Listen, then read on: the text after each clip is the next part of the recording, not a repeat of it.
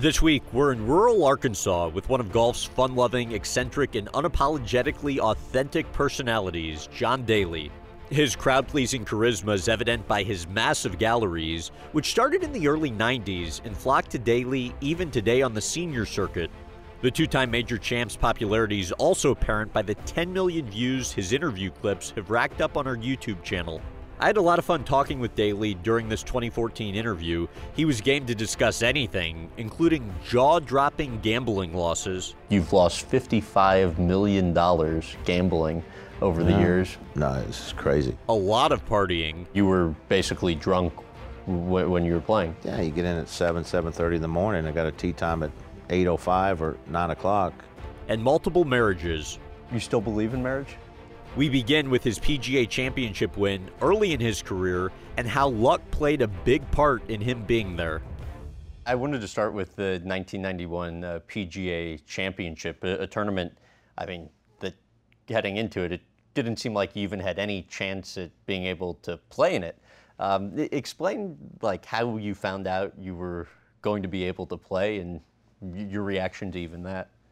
Well, I knew I was ninth alternate as of Monday, I think. And as of Wednesday, I was like second or third.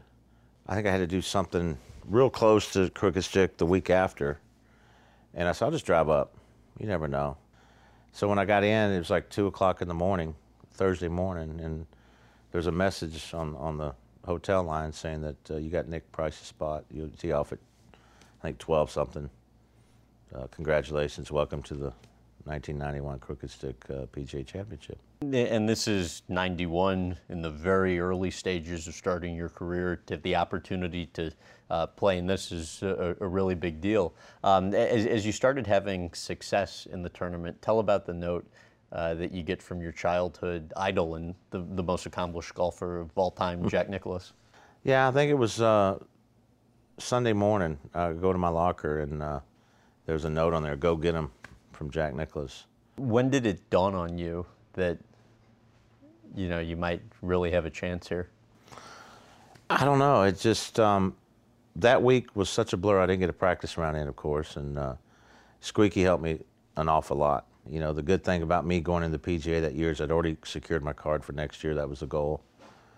And went in there and just played the golf course and just had a blast playing it. How'd the crowd reaction change over the course of the weekend? Thursday, it was, there was a few people, not many. But it got a little bigger Friday. Then Saturday, it got really, really big. And then after I went to the preseason Colts game, you know, at Mr. Irsay Stadium there, watched the Colts play the Rams, I think it was. I had no idea they were going to introduce me on the 50-yard line. I felt like I'd won the golf tournament already. People went nuts. And then Sunday was just like, you know, 60, 80,000 people out there just going nuts. It was great. It was awesome. After winning, how did your life almost change overnight? It was different. It didn't dawn on me until I went out just to play a practice round or the Pro-Am. Really? Yeah. It was, what do you mean it didn't dawn on you? well, I knew I'd won the tournament, but, you know, You won a major. but you still are in that mentality of going, okay, I got to go the next week, and I got to go here, do this outing tomorrow, do this and that. But when I got to Colorado, that's when it dawned on me, because every tournament that I've played up to the PGA in my career that year, I might have signed a few autographs, or some people might have seen me hit the driver, but nobody really watched John Daly play golf that year, not a lot. And Colorado is when I realized that, wow, I mean, it was crazy. It was absolutely crazy. There was 4,000 people sitting in front of the clubhouse and on the driving range. For you? Just waiting for me to get in. And that, trust me, I was not used to. How do you immediately deal with something like that? Well, I kind of liked it at first, you know, and I still do. I mean, you know, but the security was great. But it took a little bit to get used to. It really did. And it's a great feeling to know that many people are rooting for you. But that week was interesting. The 95 British Open, you've said those 4 days are the best were the best 4 days of your life. Why? Just, I'm not a big traditionalist of golf. But I do respect the value of the game to where I know it started there in St. Andrews, and to me, it's the home of golf, and to win on that. And as growing up, you hear Nicklaus would always say, if you win at St. Andrews, your career's complete. You hear all these guys talk about the British Open, St. Andrews. No disrespect to all the other courses or anything, but you win it at St. Andrews, you've pretty much accomplished one hell of a career. Describe what it's like on that 18th hole when you're in the final group. The marshal drops the rope and the crowd is marching up behind you as you're approaching the green. It's awesome. It's two things. You know you have a chance to win the golf tournament, and you know you're in the last group.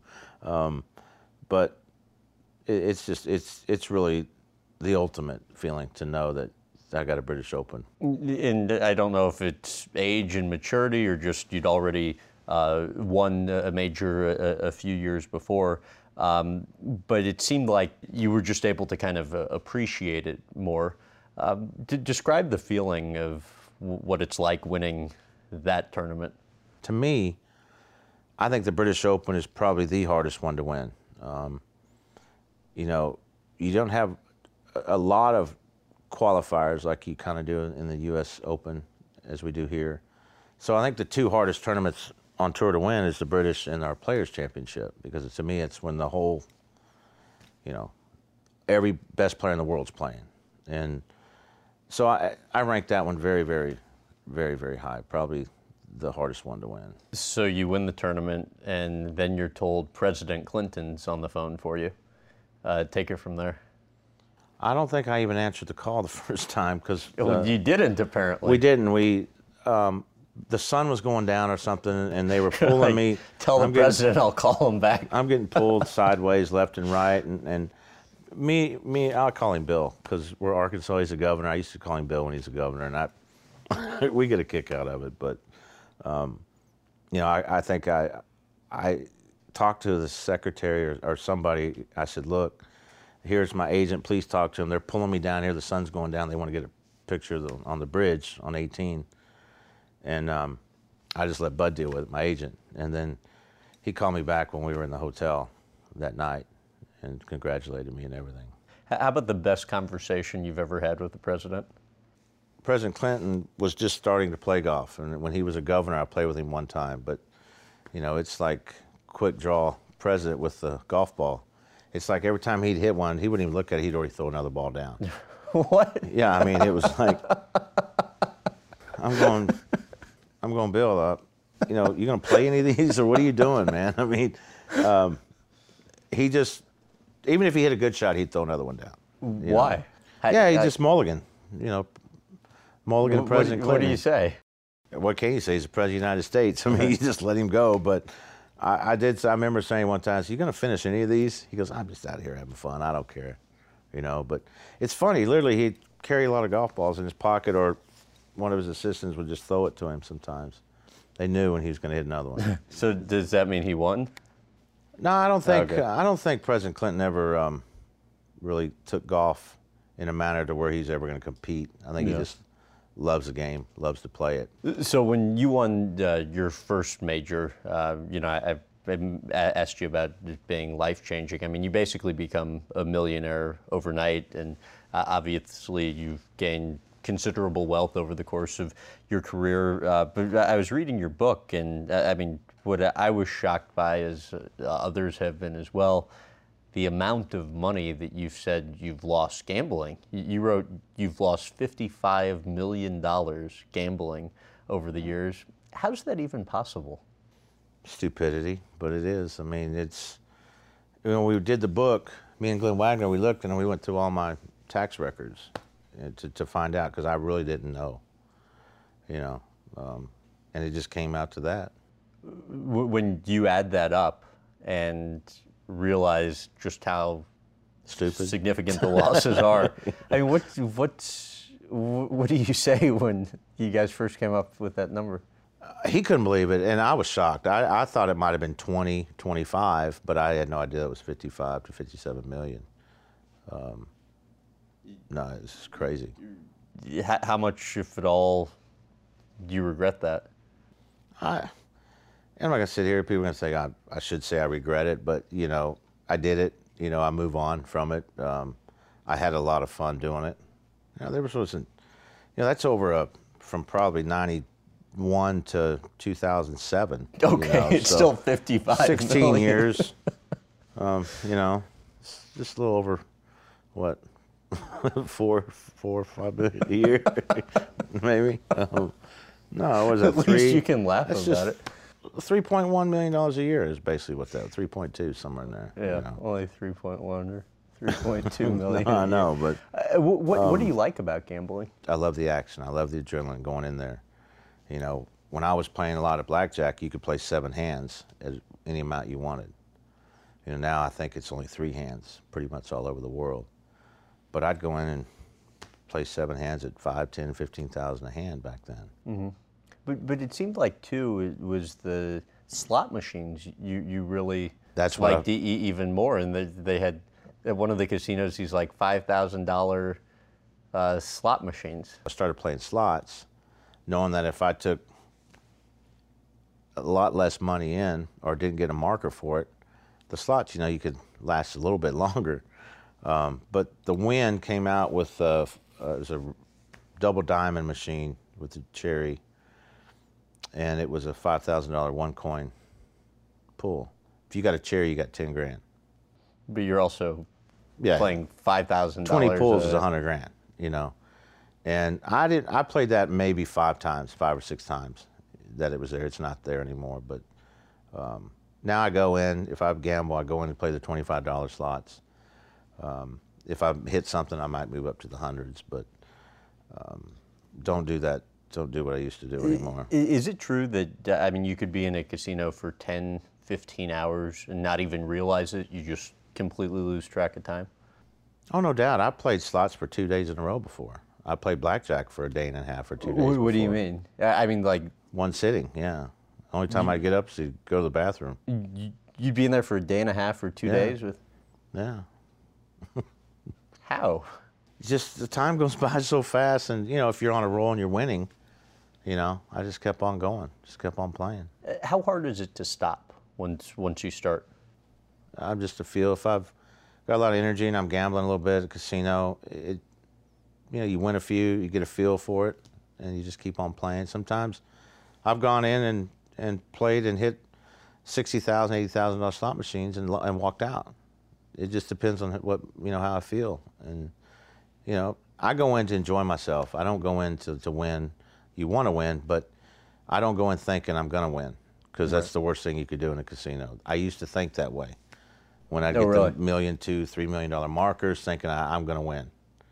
I'm going to play these 7 hands like an idiot and put 15, 20 grand on them. And, I've been up $4 or $5 million before and end up losing $2 million because I wouldn't get up. Do a $7 million swing? Yeah.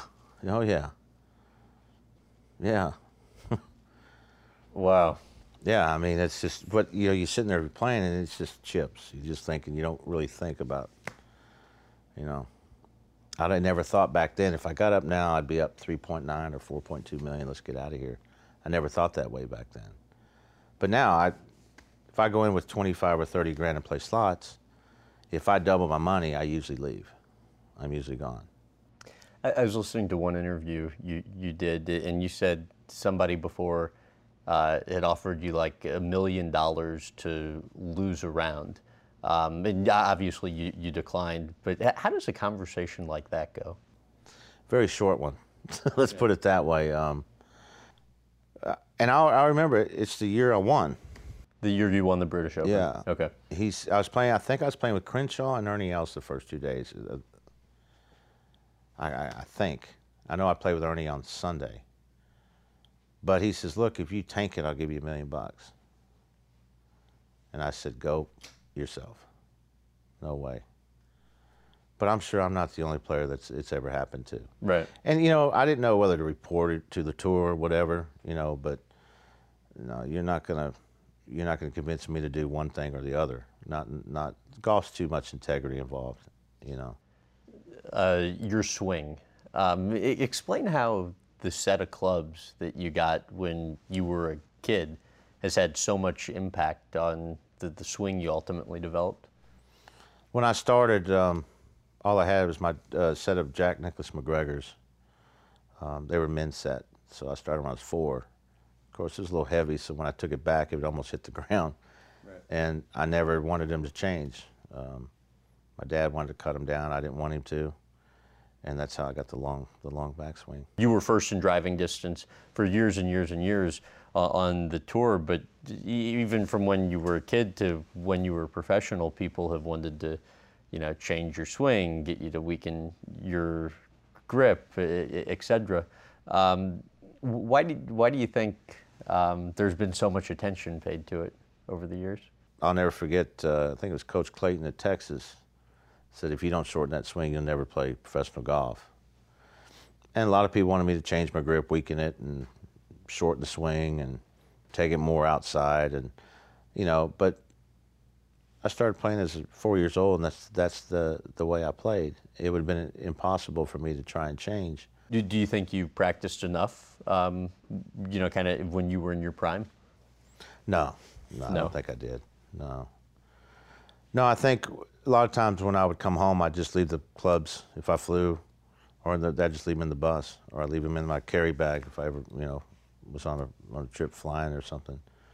And that, a lot of guys did that. A lot of guys would just put them up when they came home, just to get away from it. You think you made the most of your golfing talent? No, not in the 90s. What I did in the 90s, I don't know if I really could have ever been any better, because what I'm doing now, physically I don't think I'm near as strong, but mentally I'm stronger than I've ever been. I just, if you could just swap them, right. Maybe it'd have been a lot better in the 90s. But I shot 90 at Innisbrook this year, and I didn't really think about it too much, but Honor read to me that what Padraig said. He said, sometimes an athlete can just try too hard and care too much. And he says, that's what John did. I didn't think about it, but it makes sense. I've contradicted everything that I've ever told the press, that I really didn't work hard on my game, and the less I worked on it, the better I played, which I did. Mm-hmm. Now that I try and work on my game, my whole philosophy, I don't know if it's stuck in my head that maybe it doesn't help me. I don't know. I honestly don't know. So that's where I'm at in my career. To balance it out, why for me to even practice right now? I mean, it's just, but I still do, but nothing's paying off right now. What's it been like for you going through that process and figuring it out? It's a struggle. I mean, it's, you hear the stories of Ben Hogan, even Vijay Singh, the more balls you hit, the more breaks you'll get in golf. Well, trust me, that doesn't work, because I feel like I've hit probably more balls lately in practice a little harder than I did, of course, in the 90s, but it's not panning out. The putter, especially, the putter's just been awful for a few years. How do you avoid taking a bad round home with you? It's gotten easier because I've had so many of them lately, but used to it was tough. It was very, very tough for me to play bad. Feel like I let people down, let myself down, especially when I kind of gave the I don't care attitude, not thinking of what it could do to people who are watching and stuff. I don't do that anymore. At least I haven't in a long time. I'm not going to say I never will. It's golf. It's crazy. I don't know if it's gotten easier because I just haven't played great, or if I'm just maybe a little more mature and think about, okay, what do I need to work on to get better? When you would have a bad round, you're on the road, you'd come back and you would just destroy the hotel room. What was it about that I don't know if it helped? Well, I mean, you see people, these commercials now, the banging bag, and you take a bat and bang a bag, or some people are paying to do this now so they don't destroy stuff. I mean, to me, that's what it did. Sometimes I'd beat my bus up. Sometimes I'd beat my car up. Sometimes I'd beat a hotel room up. What would happen that would lead to it? Just bad golf, or, somebody poking at me, pushing me to the limits,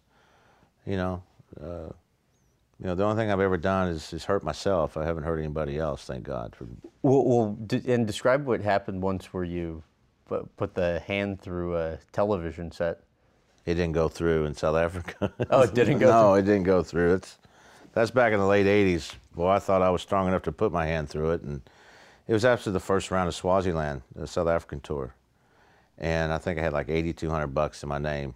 And me and Dale just got a divorce, and she kind of took the money. And I was upset that we got a divorce and all that. And so I beat up a hotel room, and I still had another round of golf to play. Maybe 2 if I make the cut. Yeah. I was fortunate. The hand was bandaged up, and the guy caddying for me now, Peter Vondriet, was playing with me the first 2 days. And he goes, he always called me pro. Pro, you're not playing. There's no way you're playing today. How bad was the hand? It was broke. So this big Swedish guy, Nanu, he bandaged it up and says, you try play. I just gripped the left hand tighter, and next thing you know, come Sunday, I beat John Bland in the final round and won the tournament. And what I'd done to the hotel was about 20,000 Rand worth of damage. Well, that's what I won the tournament. So I ended up giving them that back. So it was a wash. Just a wash. An argument that you had with your wife your then wife at your Colorado home. Explain how you took out the frustration on the house. Yeah, I beat up my office, beat up a little bit of the house, and it was ironic because there was some friends there, over 6 to 8 people there saw the whole thing. My brother was there, and how I got like called a wife beater and all this, you know, was the damnedest thing. Apparently Betty had said something that I might have pushed her or touched her hair, but everybody saw what I did. There were so many witnesses there. And well, NFL Hall of Famer Dan Hampton was there. Hampton and Dan and Julie were there. My brother and his girl were there. I mean, everybody saw it, and they were shocked that Betty would actually come out and say something that stupid. Next thing you know, I got to go back to Colorado, you know, report, and then she dropped the charges after the press had already annihilated me. Barbara Walters put me on there as a wife beater, I think. And, really? And that really sucked. I mean, that was sad for her to do that to me, but take her word for it. When I admit, when I do something wrong, yeah, I beat the hell out of my house, but no, never have I laid a hand on a woman. You know. You've been married and divorced 4 times. Why do you think it always goes downhill after marriage, as you kind of said in your book? I don't know. I don't know. That's a good question. I think it takes 2 people to run a marriage, because it definitely takes 2 people to get married, but it also takes 2 people to run one. So it's not all her fault, my fault, or whatever. It's both of our faults. You still believe in marriage? I do, but we're not pushing each other right now. I did propose to Anna. I mean, we're scheduled to get married in 2029. I think. 2020, and why 2029? I think I'll be ready to settle down. I'll be 63. We're very happy the way things are right now, and you know, one morning I might wake up and say, "Hey, let's go get married" or something. You know, but right now we're just happy. We get along just fine. She's been a blessing for me, and Little John gets a little upset with her, but that's good because Anna's very strict. So why do you believe sex helps your golf game? I always have. I'm somewhat of a nympho anyways. So apparently, according to the book. I don't know. I just love it. I just feel like in the mornings especially. I mean, it makes a great day. Starts the day off right. Positive attitude. You feel good. Knowing somebody loves you. When you aren't getting sex, do you not play as well? No, I don't usually. But trust me, me and Anna have plenty of sex. So I know where you're going with this, but no, I mean, I haven't been playing great golf, but that's not because of that, I promise you. But no, it's just, I don't know. I love sex. I love it. Yeah, I mean, you said in the book, like 3 or 4 times a day, and that you're horny all the time. Yeah, I am. I mean, this was 2006. You wrote the book. I'm still the same way too. I just stupid, but I don't know. I just love it. You really try and like best your own sex records of times in a day? Well, yeah, I think Betty and I did it 10 times one day. if I'm not mistaken. It's been a long, long time ago. We did it 10 times one day. That all you do in the day?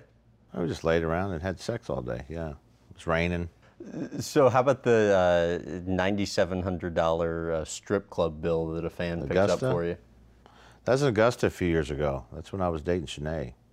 That was right before I met Sherry.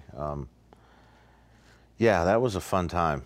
What happened? Well, we went down. They called I can't remember the name of the strip joint, but I had missed the cut. And don't get me wrong, there's a couple other golfers in there. I won't say. Okay. But they weren't married, so they were cool. I wasn't married at the time either. But the dungeon, just huge room. Wait, you were there with like your girlfriend or something? Yeah, it was Okay. Shanae. Yeah, Right. we went in, and I got the dungeon, the bottom floor, and had a pole. Girls would come in and dance and do lap dances for you around in there. And one thing led to another. I was having sex with Shanae while she was having some fun. I mean, we just had a good time. Let's just put it that way. But to make a long story short, when I was leaving, I was going to pay the tab, and some guy that was just drunk, super guy, but just he was off the chart drunk, and he had a good time. I said, he goes, "Don't worry, I got Mr. Daly's tab." I said, "Sir, you don't want this tab. I promise you." "No, you don't want. Give it to me." So he pulls it out and he looks at it, and he goes, "F it, I'll take care of it." And he paid. Yeah, he paid it. How much, your weight obviously fluctuated some. How much different sex at 175 pounds versus when you were 320 pounds? I think I'm better when I'm heavier. At least Anna says I'm better when I'm heavier. Why? I don't know. You have to ask her. You calculated that you smoke up to 18,000 cigarettes a year, and that was calculation you had in your book just based on 2 to 3 packs of cigarettes a day. Yeah, I don't know if you're still smoking that much, but how long have you smoked that much for? I started smoking when I was 19. Smoked for almost 29 years. I smoked about the same as the book, 2 packs, 2.5 packs a day. But at that time, I'd started smoking that much. Before that, I was only smoking maybe a pack and a half. Any desire to stop? No. None? No, not really. So you've also calculated that you drink upwards of 515 gallons of Diet Coke a year, and that was based on drinking 15 cans of Diet Coke a day, and it might have lessened some, but how do you even consume that much soda in a day? I used to drink anywhere from 12 to 20 Diet Cokes a day. How? I went to McDonald's 3-4 times a day. To me, they always had the best fountain Diet Coke. I don't know, because I don't drink water. I hate water. I cannot stand to drink water. You don't drink water at all? No, Rich Beam and some of the guys, they call me the camel, because I don't drink water. I never drink water on tour. What do you drink? Diet Coke. I like to have ice, which to me is water, so I get plenty of water in my Diet Coke. And your girlfriend Anna was telling me that you've lessened, as you just mentioned, the Diet Coke drinking some, but you've replaced that with whole milk, and she's now buying you like 6 to 7 gallons of whole milk a week for you to drink. About 5. I drink about 5 gallons a week. Yeah, 4.5 to 5 gallons a week. How much chocolate syrup do you go through? A lot. I don't know how many containers of it are the Hershey's ones, but quite a bit. Because you like both regular milk and chocolate milk? Well, I like mixing Hershey's in my vitamin D milk. So. Oh, will you only drink it with the chocolate syrup? Yeah, and I'll fill it up chocolate about almost a quarter of the way. Chocolate syrup. How often did you used to eat McDonald's? Quite a bit. Burger King, McDonald's, Taco Bell, all of them. And what's quite a bit? I used to be able to eat like 2 Big Macs, 2 or 3 cheeseburgers, chocolate shake, or a regular Coke back then, before I started drinking Diet Cokes in a sitting pretty easily. In a sitting? Mm-hmm.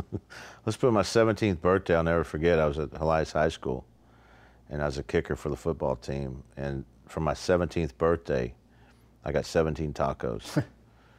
And I was still hungry and got a couple burritos after that. The football team was laughing at me. Now, have you stopped with as much of the fast food?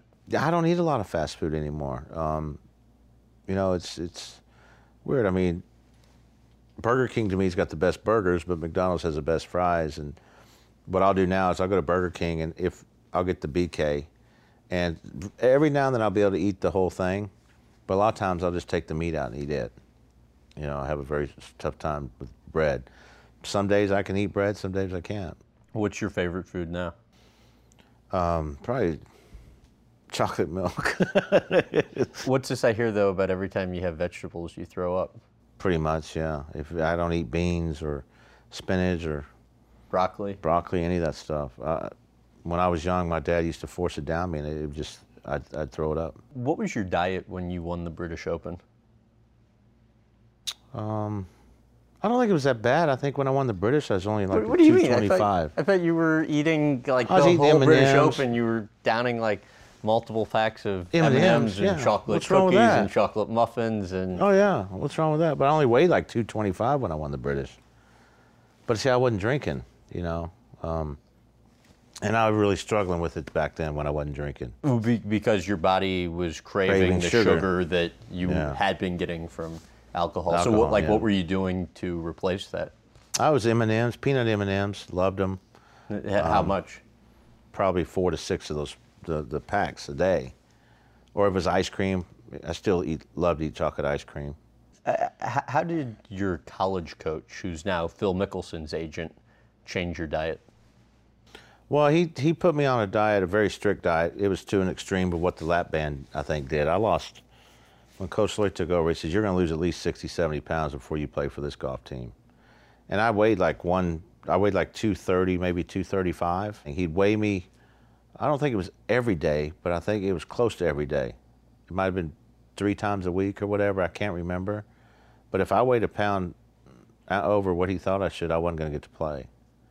So I just starved myself. I lost 60, 70 pounds in less than 3 months, I think. 3 or 4 months, just so I could play on the golf team. Well, and then in addition to that, you hated cigarettes at the time.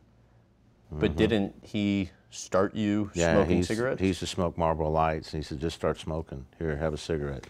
And isn't Whatever that, you got to do to keep the weight off. Isn't that the most amazing thing you've ever heard? Here's an athletic coach encouraging one of his players to do something that is obviously detrimental to his health. But, you know, 84 and all that, smoking, yeah, but it wasn't talked about like it is now. And I honestly think Coach wanted me to lose the weight and keep it off. Mm-hmm. I mean, he was a tough coach. You know, the way he did things, some of it was good, some of it was bad, like any other coach. But I wanted to play for the University of Arkansas. I wanted to play for the Hogs, and I was going to starve myself to do it. I didn't care how I had to do it. How challenging was that period? I mean, with, as you said, starving yourself. It was tough. I remember I ended up in the hospital there in Fayetteville, dry heaving because I was dehydrated, haven't eaten, and the first person I saw was Coach. And, you know, I don't know if Coach Lloyd, I think he was happy that I didn't die, but I don't think he wanted me to change anything. Wow. He wanted the weight off. Looking back on that period, what do you think of him now? I don't know. You know, I still got a scar on my leg from a wedge he hit me with. You know, and I talk to Phil sometimes, but never about that. I don't know. I think Coach has probably regretted what he did to me. Will he ever say it? Probably not. So you mentioned the lap band surgery. You have it in 2008 to help in losing weight. You've been as low as 175 pounds, as high as around 320 pounds. Your brother, Jamie, told me, looking back, you regret having gotten it. Why? The surgery? Uh-huh. No, I don't regret getting it. No, he regrets me getting it. I don't think he liked me getting it because he saw how much weight I lost really, really fast. And, I mean, there was times where people around here just thought I'd look dead, like a walking zombie. I mean, why? Because I was so thin, it just didn't fit me. And you did not like being that thin? I enjoyed it, but I didn't like not feeling good. I would rather be where I am now, feeling somewhat healthy, than maybe looking a little better at 175 pounds, but not feeling healthy. I mean, it got to the point when it really hit me, it was John Deere, and the guys I was playing with, I think it was Todd Hamilton and David Duvall, and they're not short hitters, but I was always like 15, maybe 20 yards past them. They were hitting it past me. And my caddy says, look, John, I'm not going to tell you business, but you've got to gain some weight back. I could barely get up a hill. Wow. Some people are meant to be a little heavy to be healthy. I don't agree with, you know, I'm almost 5'11". I'm supposed to weigh 184 pounds at my height. I just don't see it. I'm big boned. You know, I'm not a skinny bone. I have somewhat big arms, big legs. It'd be hard for me to feel healthy at 184 pounds. You once said, if I could play the tour drunk, I'd win every week. How much do you like realistically believe if you were able to drink, you know, when you were playing, you'd play better?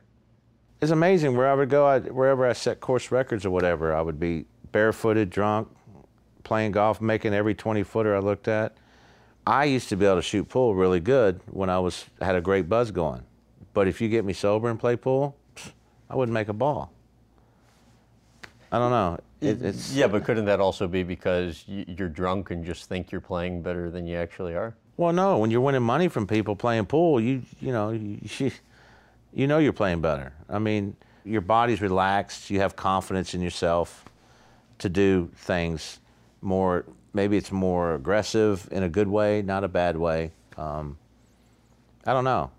I'm not making an excuse to drink or anything because, but when I had a good buzz going, I thought I could make everything, play really good golf. And I think it's just because the body's so loose and, you know, it's like free, you know. How often would you play professional golf hungover back in the day? A lot, and shot some really good numbers. Did you? Yeah, I mean, I'm not gonna lie. I mean, I wasn't drinking on tour, but there was some times on tour that I didn't sober up to about the 13th or 14th hole. So you were basically drunk when you were playing? Yeah, you get in at 7:30 in the morning. I got a tee time at 8:05 or 9 o'clock. You know. You'd be out till sometimes 7 or 7:30 in the morning when you had an 8 a.m. tee time? Yeah. How do you get ready to, I mean, how do you play when, you know, you're up to all hours and no good? I got a lot of practice in South Africa from it, from my buddies there. So on a rain delay, a few rain delays at certain different tournaments, me and some of these guys like David Faraday and Peter and Ronnie McCann, the Pappas, we would sit in those tents and get absolutely hammered during a rain delay. Next thing you know, it'd be the next day. We'd be in the same clothes and we'd go out and play the tournament in the same clothes. When you were drinking the most, how many beers or how much liquor would you drink daily? I don't know. I could drink probably a case to 35 beers easily in a day. In a 40 day? beers, yeah. 35 or 40? Easily in a day, yeah. And how do you feel at the end of 35 or 40 beers? Still start drinking some whiskey or something. I don't know. It's just really. Yeah. It just. And how often would you drink? I mean, every day? No. I was never the guy. I was a binge drinker. You know, and that's, to me, I could go 2 months without drinking, but if I get on a binge, I could drink for 3 months or 7 days or 2 days. It just depends. I mean, when I wanted to quit drinking. You wrote in your book that if you were still drinking whiskey, you would be dead. Why do you believe that? I think with whiskey, I think if I was to drink a fifth to 2/5 a day, like it had gotten going there for a while, you know, I think as we get older, your body just can't take it, you know. I think that's kind of what I meant. If I keep doing that, I just don't see how anybody could drink that much whiskey. And I don't know how the hell I did. What's the story the nurse told you about how high your blood alcohol level was at one point?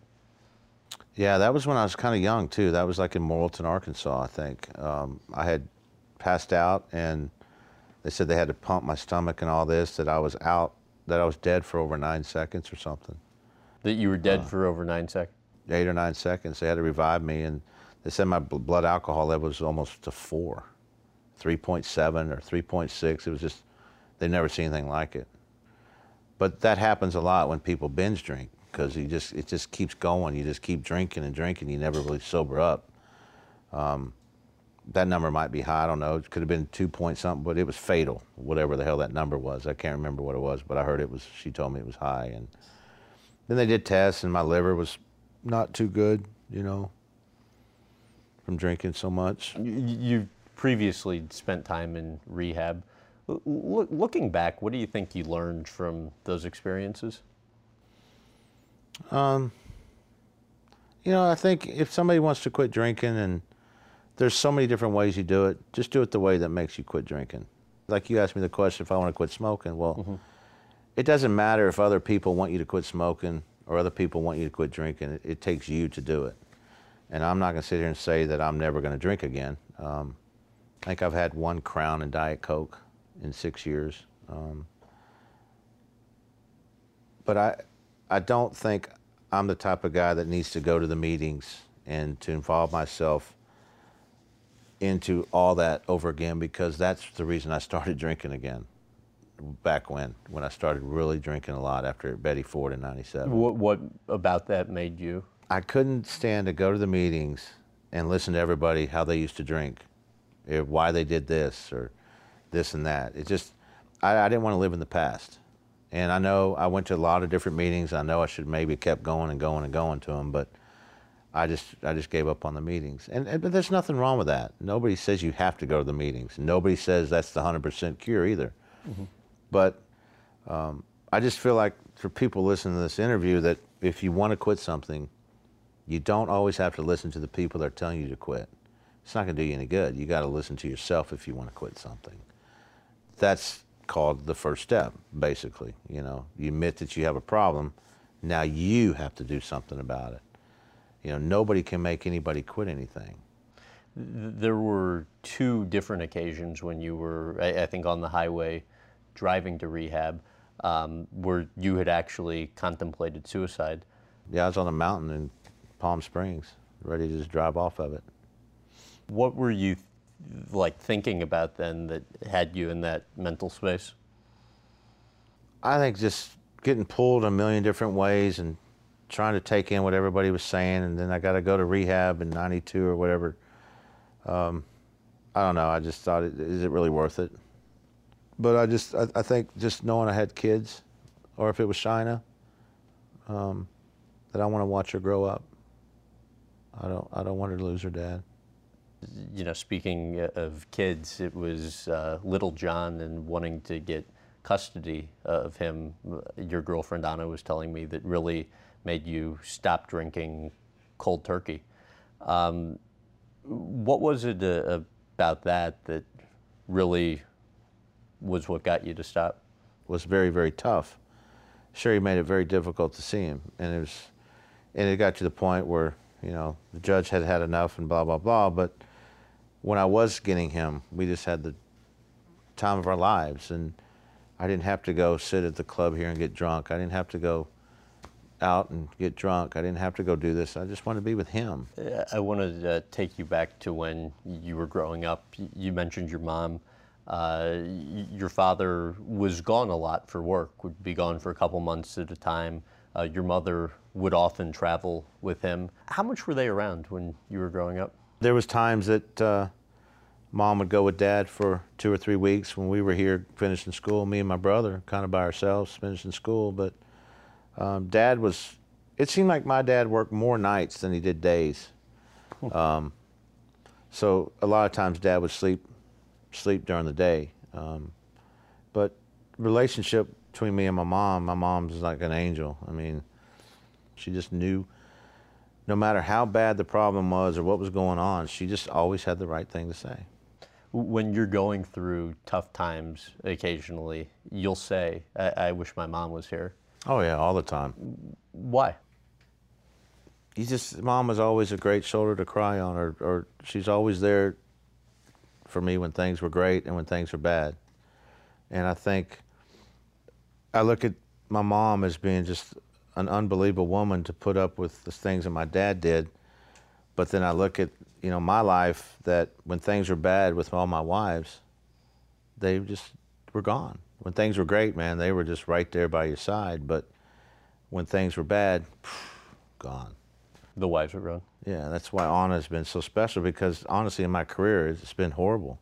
Now I've had a few good tournaments, but Anna stuck right there with me no matter what. How do you view your dad?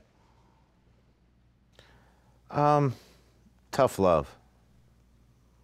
Very, very tough love, or even if it is love, I don't know what it was, to be honest with you, or what it is. Why do you wonder if it's love? I don't know. Dad's just different. He's in his 80s now. I don't talk to him that much. As a kid, and I think Jamie may have tested this too, he just hit us a lot for no reason. Beat us up for no reason, spanked us for no reason. Plenty of times he spanked us, we needed to be spanked, but a lot of them I didn't understand why. And I tried to deal with it for a long time, and then right before Mom had passed away, he'd put a gun in my eye and almost killed me, and I just kind of put him out of my life since then. Explain what happened in that situation. Well, it was July 4th weekend. Me and Sherry we actually gone to the bus because we had so many people here to lay down and go to sleep. And next thing you know, Dad's following, I think her name was Kelly, following her on the bus and grabbing at her and stuff. And Kelly was like paranoid and saying, I said, Dad, get off the bus, go home, you're drunk, please leave her alone, blah, blah, blah. Well, next thing you know, he didn't want to leave, so I got my brother and we walked him back, and I said, Dad, just lay down and go to sleep, please, just. And Shauna was there, and I didn't know she was there until actually, I guess when I had turned around and saw Dad, he had put the gun in my eye. Who are you? Get the hell out of my house, blah, blah, blah.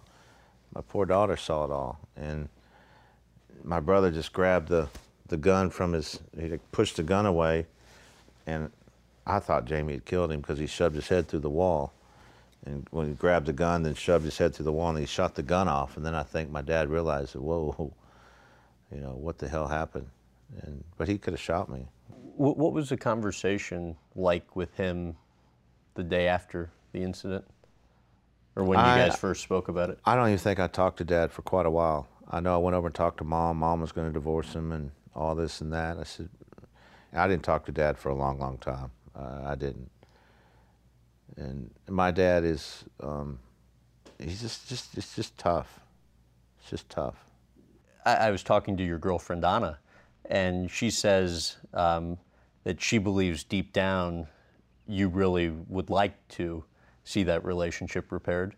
What do you think of that? I don't know. I've tried it so many times. And now don't get me wrong, my dad's not the most evil person in the world. I mean, he provided, he worked, he provided for us. He always made sure I had a place to play golf if I needed it or could. Baseball, football, I love him for that. But I didn't need that from him. All I wanted was his love, and like to be able to have a conversation that my son can have with me about, certain problems and stuff. And Dad was very, very difficult to talk to, even as a kid, even when I won the PGA, and we just never have had that bond that a father and son that hopefully when Little John gets older, we'll still have it. We all change and we get older. How's it impacted, those experiences impacted you as a parent? Well, I would never ever hit my kids. I would never spank my kids after what me and my brother have gone through. I just can't imagine me taking a belt on my children, because it happened to us for so many reasons we did need it, and there was way too many times that we didn't understand why we got hit. So that's one thing I would never do, is hit my children. Now, I'll take things away from them. Take things away like these games and stuff that they're playing and all these, boy, that's their life now. Right. I'll take away, if Little John gets that hand, I'll take away footballs or golf clubs or something like that, or put him up where he can't touch them for a while. Things that actually can help. Look, you got to do this to get that. You can't just, walk all over me. But spanking, no way. No way I'd ever hit my kids. Few final questions in the remaining moments with you. Explain how you almost kicked for the Indianapolis Colts. Well, they had heard that I'd kicked for Elias High School and that I was a field goal kicker, and it was it wasn't a game that counted, so Jim Irsay, I became friends with him that week. The Colts owner. And they had mentioned, why don't you come kick a field goal in the Colt game? I said, that'd be great. That was that Saturday night I was talking about. But I guess there was some insurance issues or something. They couldn't do it, but Mr. Irsay was all over it. He wanted to do it. And that'd have been cool. That'd have been fun. What would you say has been the most satisfying moment from your career to date? I think winning 2 majors is great, but I think the most satisfying thing is like I said earlier, having my children with me, knowing that they're safe and they're good, is the most satisfying moment right now in my life. Really a pleasure, John. You got it. Enjoyed it. Thanks for making the time to do this. You got it. After the interview, Daly took me on a tour of his home and decked out RV. He also let me try on some of the wildest sports coats you'll ever see and discussed how the University of Arkansas trashed his championship trophies. You can watch that at youtube.com/Graham Bensinger. Thanks again for listening.